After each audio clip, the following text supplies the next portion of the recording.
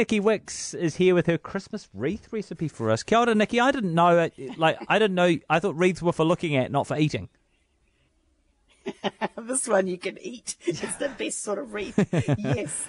It's my kind of wreath. This is a showstopper, I've got to tell you. Yeah. It's you and me both. Yeah. So, and honestly, this is a showstopper of a dessert. It's like, okay, so it's a dessert, but is it a dessert that is designed to be admired from an aesthetic perspective as well as from a taste perspective?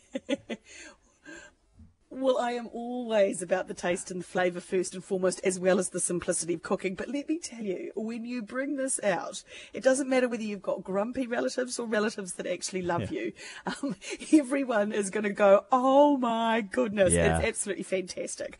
I've sent you the photo of it. I will get around to putting it up on my own Facebook later on. But it's just absolutely beautiful. Just imagine this beautiful wreath of meringue, topped with beautiful whipped cream, and then any sort of fruit that you like, you can really dress it up just beautifully. Fantastic. And it's just fabulous. So I'm going to run you through it. It's super simple. It looks spectacular, so it looks like, oh, I'm going to be working for 3 days to get this look.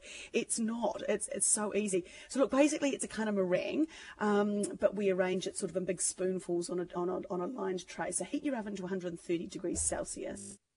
Line a big flat tray with baking paper, and I tend to draw about a 26 to 28 centimetre circle on that baking paper. It really helps you with your alignment later on. You want this pretty perfect.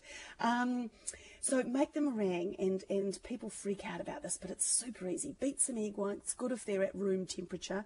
I've used 7 egg whites in this. This feeds about 10 or 12 people.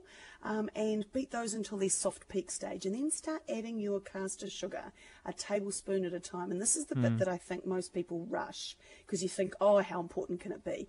You want a tablespoon at a time, beating for about 20 seconds between each addition. And I've used 340 grams of caster sugar, which is about 1.5 cups plus 2 tablespoons kind of thing. I know that's a weird measurement, but there you go. I just grab a cup of tea or coffee, Jack, and I just sit by the beater, and I just, sit there and I just spoon it in really slowly.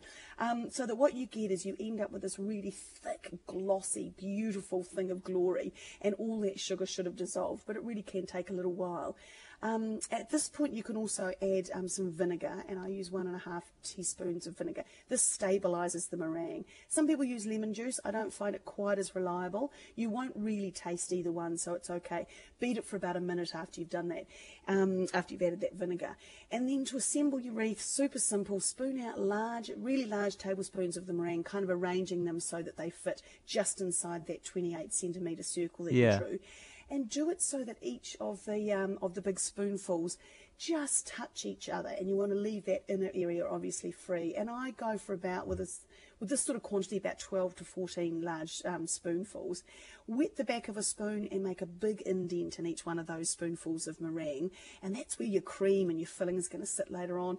Bake it for an hour and a half. It's on a really low oven, remember, and then leave the oven door completely closed until it cools down completely, and that'll stop it cracking.